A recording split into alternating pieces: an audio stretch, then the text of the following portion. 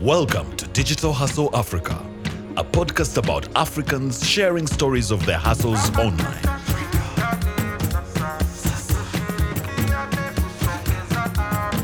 Hear from Africans that are teaching, working, learning, gaming, and even parenting in the digital age. Hi, my name is Charity Mugasha. And I'm Alex Shaka. Welcome to the second episode of the Digital Hustle Africa podcast. We are so excited to share voices and perspectives of what it's like to get up and just hustle, to figure things out in this digital age here in Uganda and in Africa at large. We will be focusing on how technology is being used to bridge the economic divide between Africa and the rest of the world. With me today is my co-host, Alex, and his brother, Mbanda. Alex, how are you today? I'm great. How are you, Charity? I'm good, not too bad. So Alex, share with us, what's the topic today? Yeah, so today we're talking about values-based social entrepreneurship. And this is really about what are those values that you hold dear to yourself and what you also expect from other people who you're working with or dealing with in your entrepreneurship journey. Thank you, Alex. So as shared, we'll be really talking about how personal values can shape your business straight from the foundation and throughout its evolution. So in line with today's theme, joining us today is Mr. Mbanda Shaka, a certified Ugandan hustler. If you guys think you've hustled, wait until you've had more from Mbanda. Mbanda is the CEO and founder of the TOD Idea Limited, that's TOD Idea Limited, a company dedicated to providing digital solutions to educational challenges in Uganda. Mbanda's accomplishments range from being a food nutritionist since 2002. He has also worked as a money lender. He has worked as a used car importer. He has sold fresh fish. Yes, you heard me right, fresh fish. And even mukene. He has also worked in the transport and logistics sector. He has worked in retail and wholesale. He sold alcohol all the way in Arua. And he's also ventured into agriculture, where he failed tremendously. And it brought him to where he is now as an educationist, as an entrepreneur in the education sector, and as an entrepreneur in the cosmetics industry as well. So we are very excited to host you, Mbanda, as our very first guest. Please tell us, how are you? Hi everybody, I'm very excited to be here. Thank you for a very glowing introduction. And because there are things I could just not say about you, please tell us about yourself. Oh, well, as you've heard, I'm a certified hustler. I'm 43 years old. I've been hustling for I don't know how many years. I got the business bug biting me as early as my early 20s. And that's the life I've known, a life of business. Yeah. 2 children, but I'm also a father of very many. Yeah, which is one of my values. Helping people. Mm-hmm. So we are hosting you here today as a certified hustler in this digital age. How would you define yourself, in that regard? Well, I'm a digital hustler because I use digital tools and digital platforms to push forward my ideas and have people follow me, buy my products and think my thoughts. Now, for most hustlers, like all of us here, we've hustled, we are hustling in one way or the other. Failure is an inevitable part of the process. Mm. And while we were talking to you, you shared how you ventured off into even agriculture at one point, and you failed at it. Could you share more about that journey? I don't know even if you can call it failure. Yeah, because it depends on your standpoint, your vantage point, at which how you're looking at it. Because I did my farming in Kochli, Nwaya district, northern Uganda, between 2010 and 2012, in which time I failed, quote unquote, but was able to come up with an education fund, the Silas Shaka Education Fund, that has educated about 8 children who I got from Kochli and connected with sponsors in Kampala. So I don't know if I failed. Share with us some key experiences, during your hustling journey that you believe the audience could learn from. It could be from, selling water in Buveras while you were in Arua, to your stint in agriculture later after that. Like, tell us a bit about the highlights of your hustling journey. Well, the highlight was right after, when I finished university, I went and worked in Radio 1. And in Radio 1, I worked as a producer and a part-time presenter. Right now, I find that time that I spent in Radio 1 still serving me. And in fact, actually, I got my wife while on air in Radio 1. Awesome. Yeah. Served you well. She heard Very my well. voice and she wanted to meet me. And the rest is history. Yeah. Then after that, I went into money lending, and I was in my early 20s and had all this money coming in. It's a bit exciting when you're young and you have money. My brother always calls them as my Cadbury days, the good days, the rosy days. Yeah.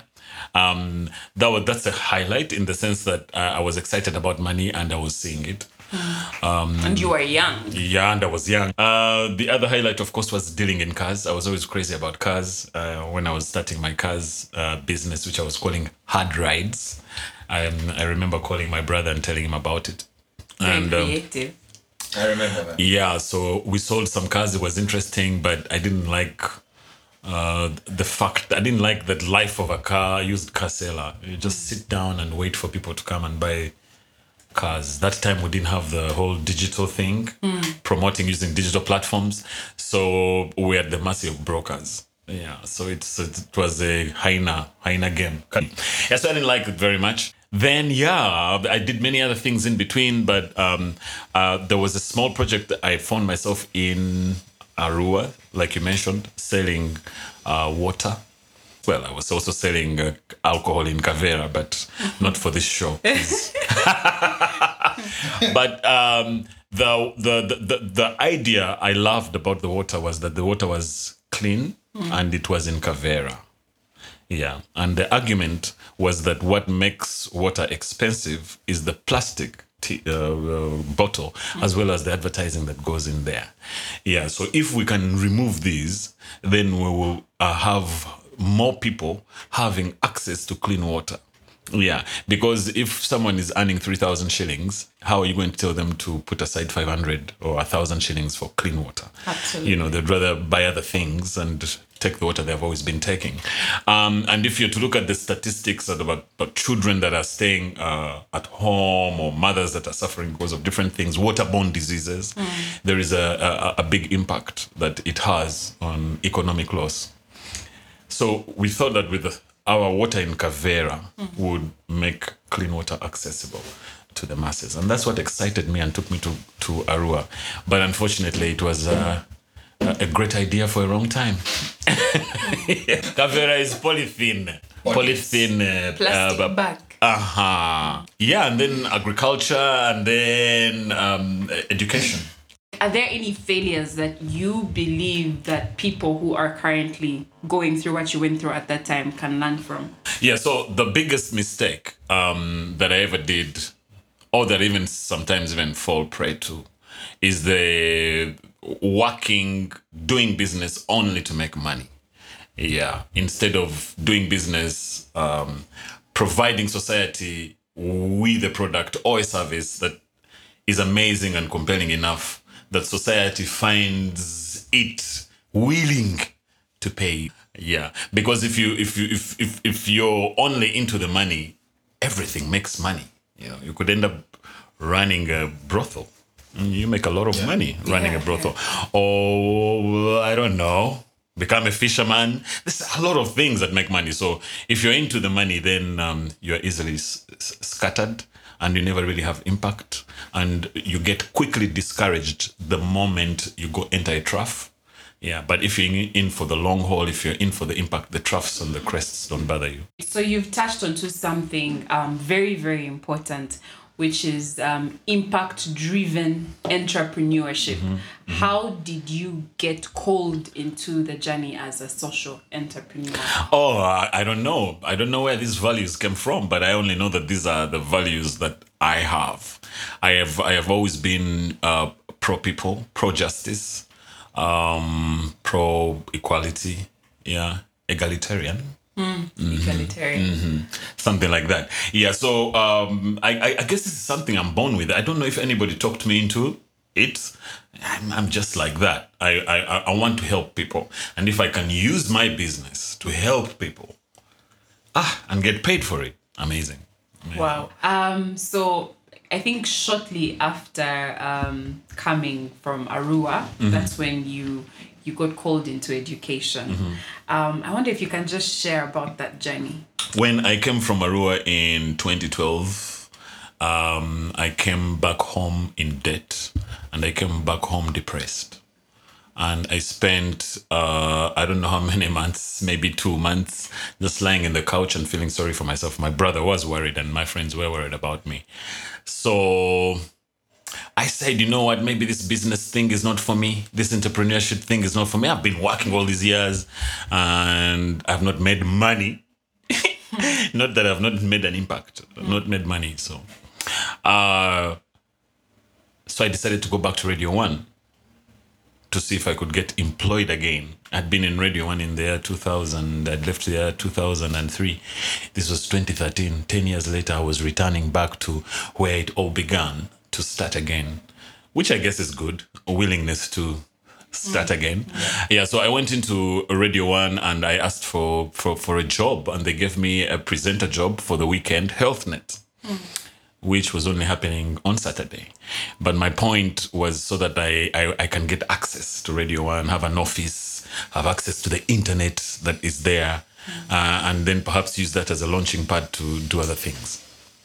So when I was in Radio 1, in that short time, I was exposed to the internet and the speed of internet. And because I wanted to study so that I can be employed, I thought that I could use online courses. So when I landed on the online courses, as I was going through them in Radio 1, I said, wait a minute, many people could use these courses. And many people could use these courses in their sitting rooms, running them on DVD players, because DVD players are ubiquitous in Uganda. Like almost every house has it. So if an employed person that doesn't have time to go to class can have a DVD on, or people who don't on even operational have management access to go to like internet cafes. Yes, stuff like yes. that. In 2013, even the internet was very expensive and slow. Yeah, expensive and slow. So you wouldn't have people getting access to online resources wasn't easy. So I thought we could give them an offline experience of the MOOCs. What are MOOCs again? Mass what? Okay, those courses, those online courses. So I started to download courses from Harvard, operations management, and make DVDs, which I would then go and sell to people that would like to learn in their own free time. I liked the freedom that that kind of learning would offer you. You can learn whenever you feel like. Yeah. So it was on the launch pad of that I thought, wait a minute, we can also do this for primary school mathematics, because I landed on the Khan Academy. And the Khan was teaching all these amazing things. I said, wait a minute, I could make them offline, record them, and then have these children play them in their sitting rooms on the DVD instead of just watching TV, and be able to rewind for the teacher. In other words, learn at their own pace, which was not happening in the classes as it is. You know, you're seated with the teacher, he teaches, you ask 1 or 2 questions, he seems irritated, you stop asking. Then he goes to the next topic when you've not mastered this one. And then you just hate the subject. Yeah, so that's it. It was the basis of that I ended up going into the education business. That's quite inspiring, actually, to see that you identified a challenge based off your own experiences. You know, you go onto the internet, you learn something, you're like, wait, you know, people can learn more like this, and so you decided to extend that, which I think drives us into our next point of conversation, which is around how are we learning, and how is that learning relevant for the times that we're in? Yeah, so I'm also very passionate about technology and how it works in the education space. And if you look at our Ugandan context right now, I feel like we are still lost in relation to technology and education. We're still trying to figure out things. And it's probably one of the worst performed subjects, IT, at all level. So I think the way we are delivering it is what's causing the challenge, because it's really, really performed poorly at all level. So I feel like we haven't yet gotten there, but that's where now the private sector now comes in to kind of close the gap. So the initiatives like TOD Idea are amazing. They kind of come in to close that gap and also expose the learners to a different approach to education. And I'm also in that space with Code Impact, and I teach teens coding on the weekend and holidays. So I feel like, to me, the motivation is to really bring this contemporary approach to education to our system and expose our children to it. Because at the end of the day, they're going to be competing with students who are in America and the US who have already been exposed to these things. But, so just closing that gap and making sure that the geographical barrier is not an issue anymore. Mm-hmm. I think it's very, very important for education, because at the end of the day, the competition is, you're not going to be competing with your contemporaries in the same country, but with globalized village. Yeah. And so just making sure that we're at par with the rest of the world, or that we're trying to do that is important for us. So Mbande, just continuing on that point, can you just tell us what your experiences are with education, digital education, and where you think we are as a country in that space? Where are we? Well, hadn't it been for Corona, I suppose we wouldn't be anywhere. Yeah, because Corona forced us to do some Zoom. Yeah, all of us struggled with Zoom. Just the idea of using a digital tool to collaborate was very difficult, and it tested very many parents and teachers and students' limits. I guess that exposed us and how we're not doing well as far as digital exposure is concerned. So how the government or how we are doing in Uganda with digital exposure, I think we're doing dismally. Yeah, we're doing dismally, and dismally at government level, in the sense that I think we look at the problem as a resources problem rather than as an ideas problem. We're not looking out for maybe entrepreneurs or people with great ideas on how to solve this problem. We're continuously looking at it as a money problem. How are we going to buy computers? We're even looking at it as a desktop computer in every class. We're not. It's not an ideas issue. So because of that, we relax, we sit back, and we actually don't know what we're going to do. You see it in situations where, just to build on your point about looking at it as a resources issue.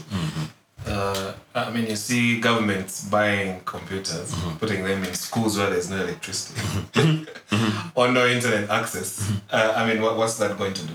So I think we also need to look at how can we make it work in our context. How can we make the digital education? How can we deliver digital education in our context? In a place where, for example, there's no electricity. How can we start to think about things like that that suit our situation? African solution. Yeah, because African really we can't copy and paste. We have different levels of I think development. While we're still on this point of conversation around creating learning solutions that are relevant to us, not what we think, and I'm also a design thinking teacher, and this is really what design thinking is all about. Awesome. But before I get to that, I would like, just from your experience within these first 2 years, you're both teachers, you're both educationists, you're both passionate about passing on information digitally.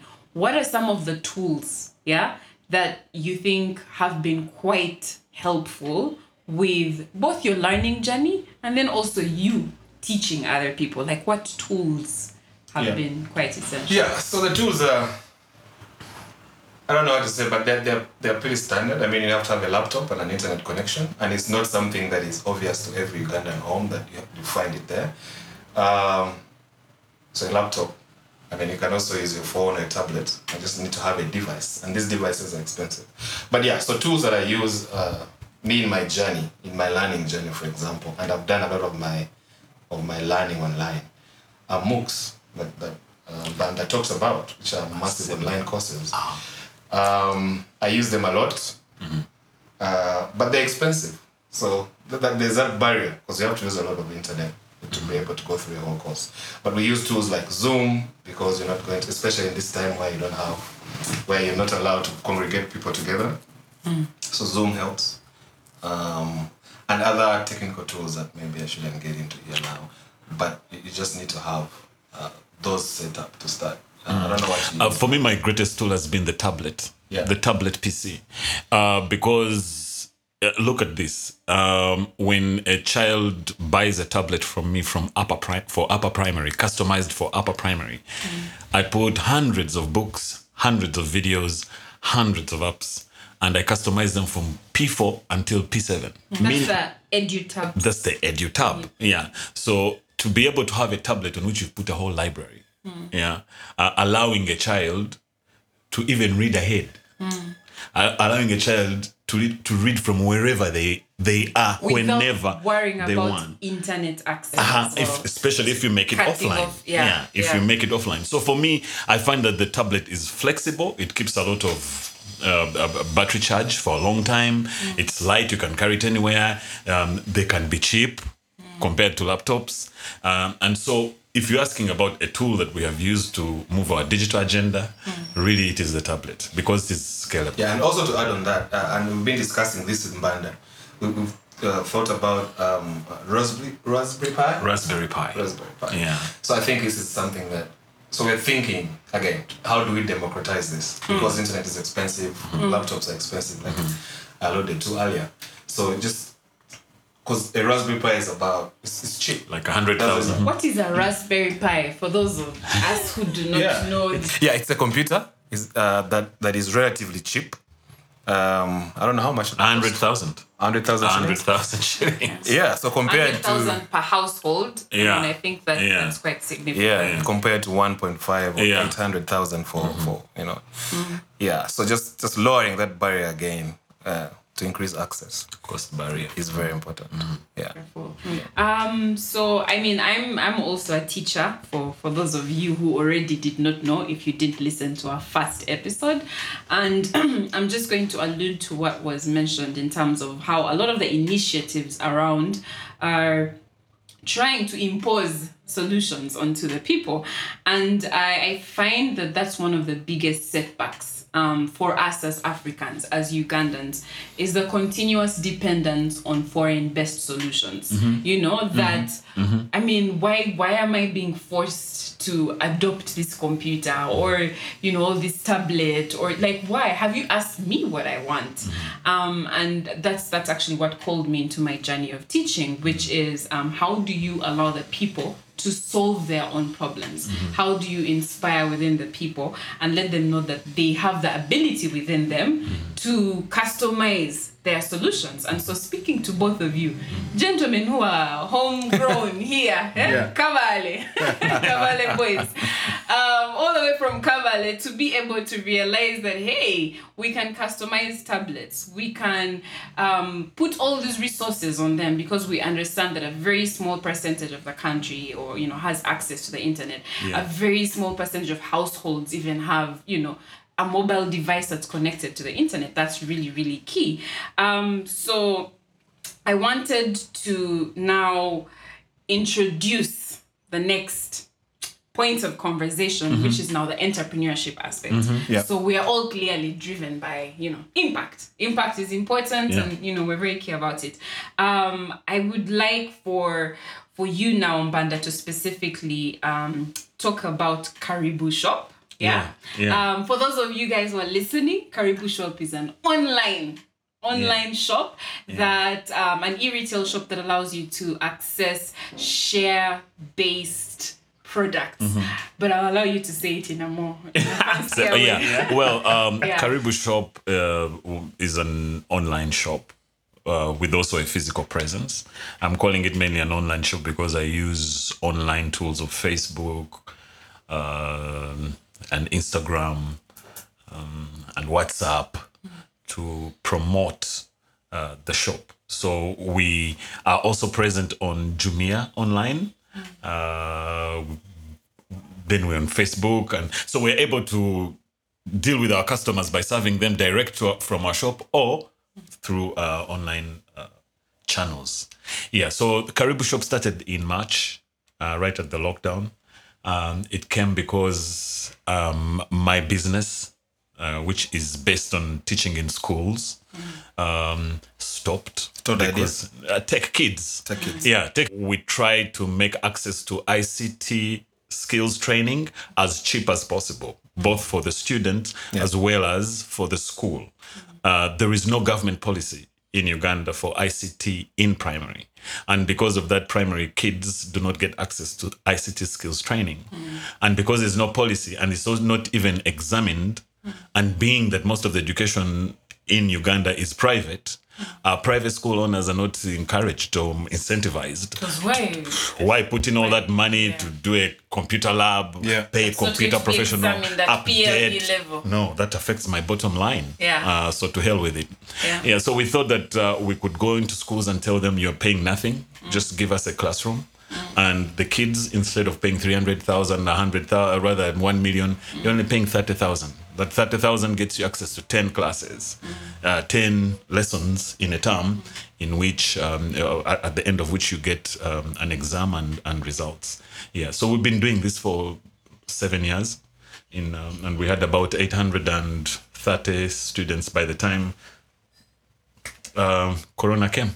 Wow. So instead of wallowing in my misery, I decided, oh my God, I could really sell shea butter because I love shea butter and I love the story of shea butter. The story of shea butter being that the whole value chain. Number one, our shea butter is unique in that it's only produced in Uganda. And I thought that would be an opportunity for us to show the world a slice of Uganda, a beautiful slice of Uganda. Then I also like the fact that, whenever you put money in the shea butter value chain, all the money stays here, and the women that are looking for this, the children that are being educated. There's no foreign middleman, no nothing. No. And if we are going to rise and get homegrown solutions to homegrown problems, it's important that we start to look inside for our solutions. So I liked the story of shea butter, and I thought, I can use this, I can promote this, I can have an impact in this area. So I started to make shea butter. Would you wake up and go to like a lab or something? I wouldn't call it a lab. We're home-based lab. Good way. Because you see, shea butter is made by God. There's one product where we just get the shea butter and we pack it and sell it. Raw, in its raw form. Straight no from touching God. it, right from the hands of God onto the skin of man. I love that. You like that? It's From the quotable, hand yeah? of God to the skin of Yeah, man. man. And then, of course, you can also blend it with different things, just to, maybe add scent, so increase its ability to do something. So we have the blended ones as well. Just tell us a bit about how your personal values have shaped your entrepreneurship journey and how your values... I like helping people. I like helping people. And when I say helping people, it may not be in a particular way, like... Helping them help themselves? Or like with the education fund, you're helping people by educating them, by sending them to school.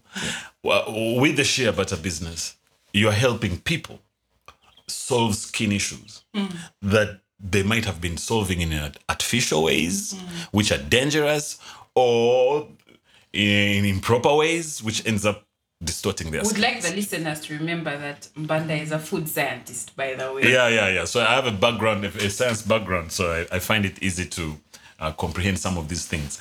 But so as I'm selling shea butter, I get a lot of people talking about their dark spots, talking about uneven skin, talking about dry skin, talking about all these issues, eczema among the young ones. If my product is able to alleviate any of these, my personal values tell me that I have done a great. With Shea Butter, I'm helping people with their skins. I'm helping the women on the value chain with income. Yeah, with the tablets, I'm increasing access to high quality education. How has that transitioned to how you do it online, how you promote it online, and how you deliver the message to the people online? All I know is that I use the digital platform to get access to more customers and to build my brand and to get an audience. I mean, I can share something in relation to how I've interacted with you advertising online. Yeah. And this might also tie into ethics within the cosmetic industry. Yeah.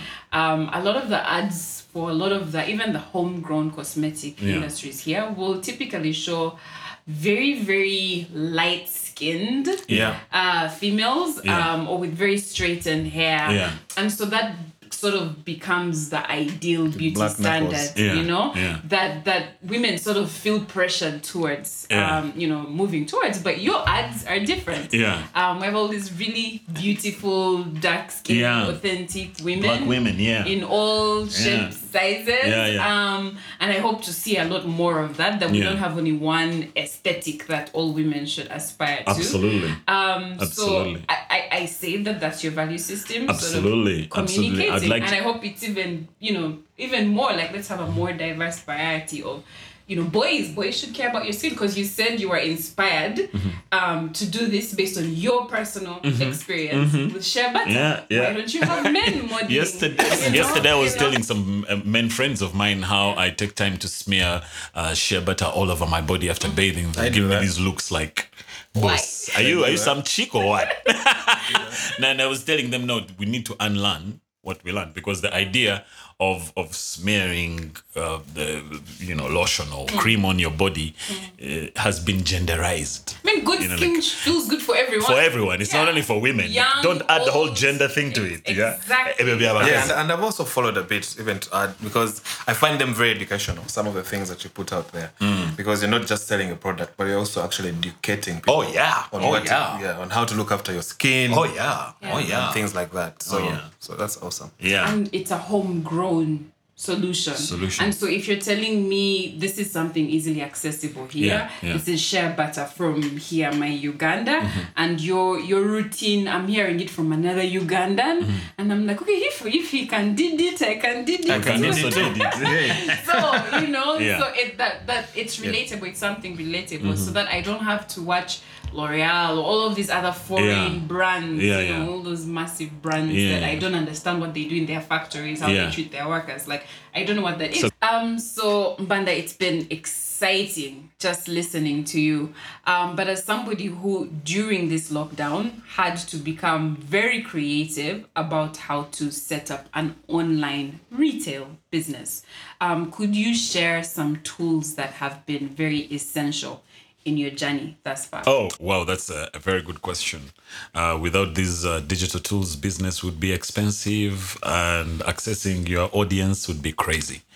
I use Facebook, and Facebook, of course, there's Facebook stories as well as Facebook ads to reach out to my audience, to create my brand, to reach out to millions of people.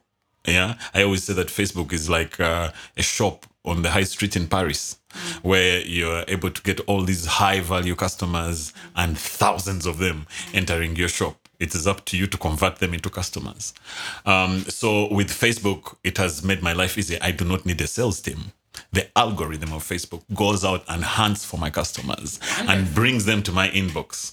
When they're in my inbox, I better convert them.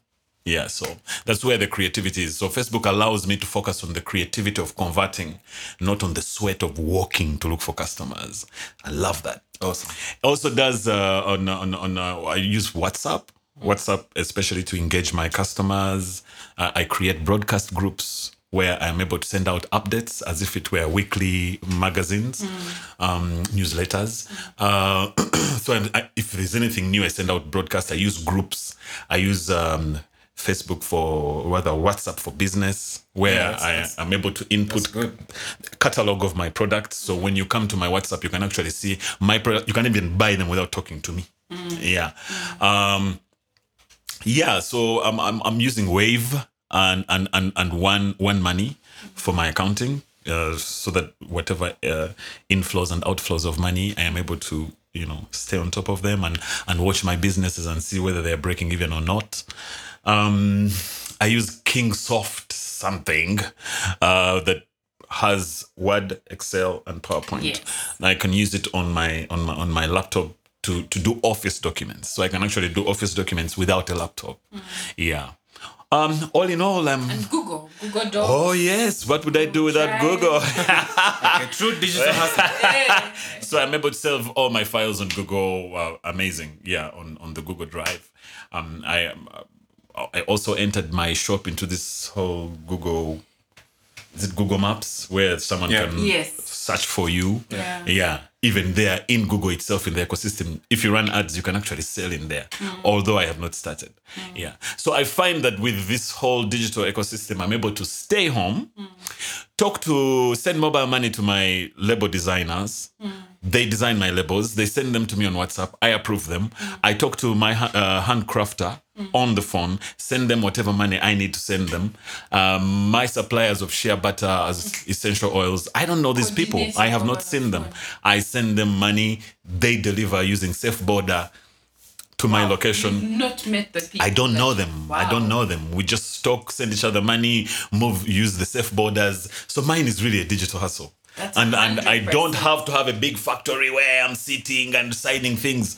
No, I'm able to focus on marketing and then use tools of collaboration to focus on people that to collaborate with people that are also specializing in other areas like production, transport, creation of labels, packaging.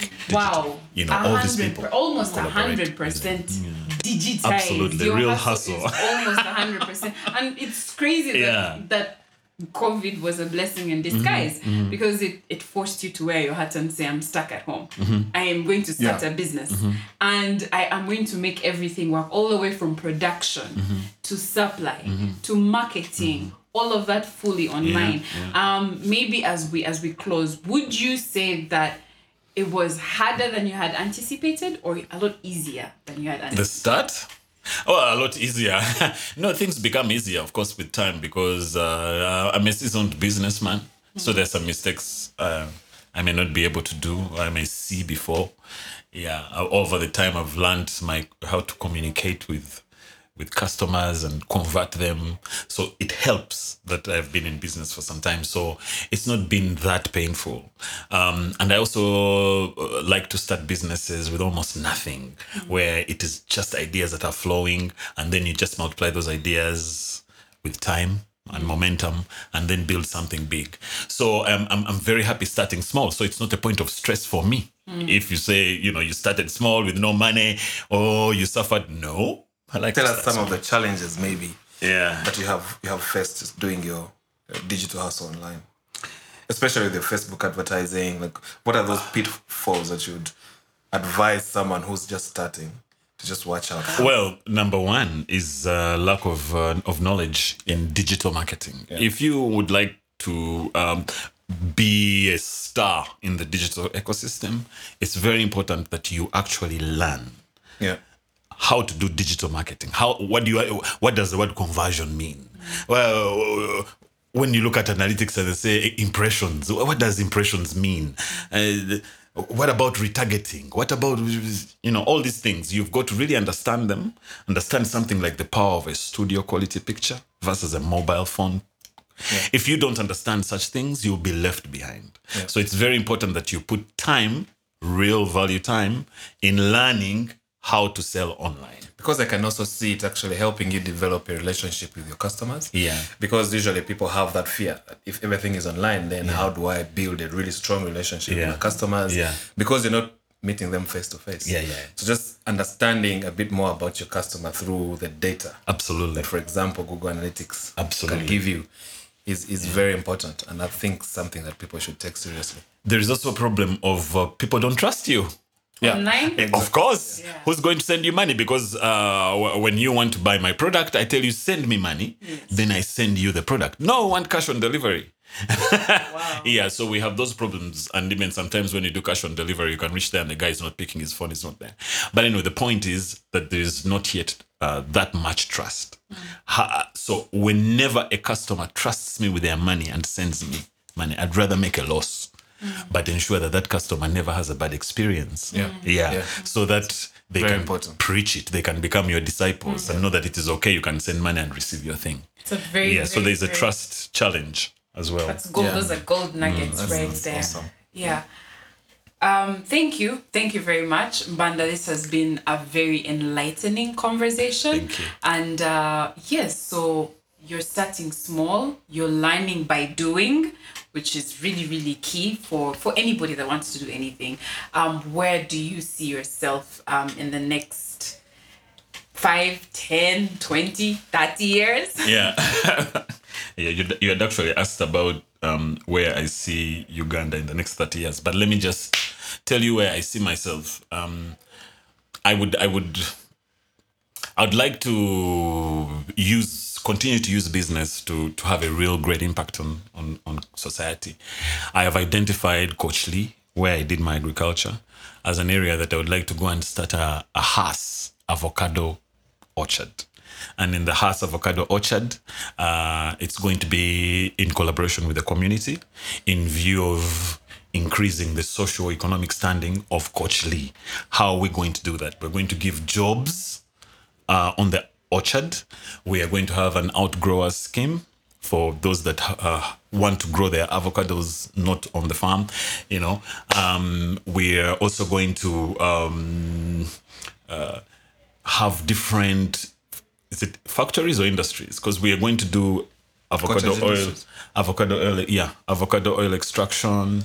We're going to have beekeeping within the orchard, which will produce propolis, honey bees wax or whatever, and we will be packing all these things from Coach Lee and selling them to the world. In so doing, we're able to have people employed in these small little industries, and then the money that's going to come out of the orchard is going to be committed to sending more children to school for real education. Now, I believe that maybe 10 years of the orchard, we'll be having a lot of doctors, nurses, we'll be having businesses running there, and having maybe a 2 billion shilling economy in Coach Lee in 5 years. Well, Big hopefully dreams, that big dreams. shilling does not depreciate Zimbabwe level.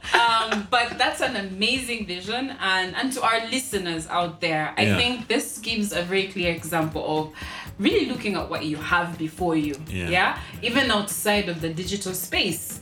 This is a country that's gifted by nature, Absolutely. So we have the soils, we have the resources. Avocados just fall into our backyards like no problem, and the world is demanding avocados like crazy. So to really look around you and think there's the digital space which can be used as a tool to help me access a wider market.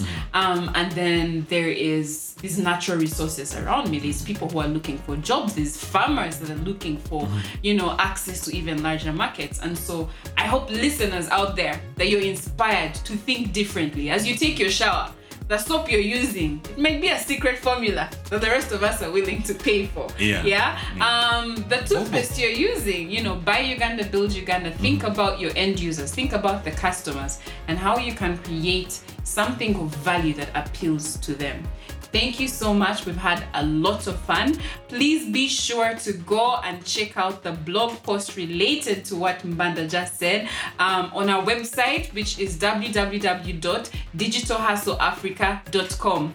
That's www.digitalhustleafrica.com. We are also on Twitter. Follow us. We'll be giving away share butter and other gifts, by the way, to random followers. So follow us. Follow us on Twitter that's at DHA Digital Hustle Africa Podcast. On Instagram, which is Digital Hustle Africa. Facebook, Digital Hustle Africa. And we are so excited to share stories like this. Next episode, we're going to be talking about video games. So everything video gaming. Parents who are concerned about their kids video gaming too much, we got you. people who are doing some exciting things in the video gaming world, we got you. Come and listen to some young people as they share about their video gaming journey. And until next time, from all of us over here, Bye-bye. Ciao. bye-bye.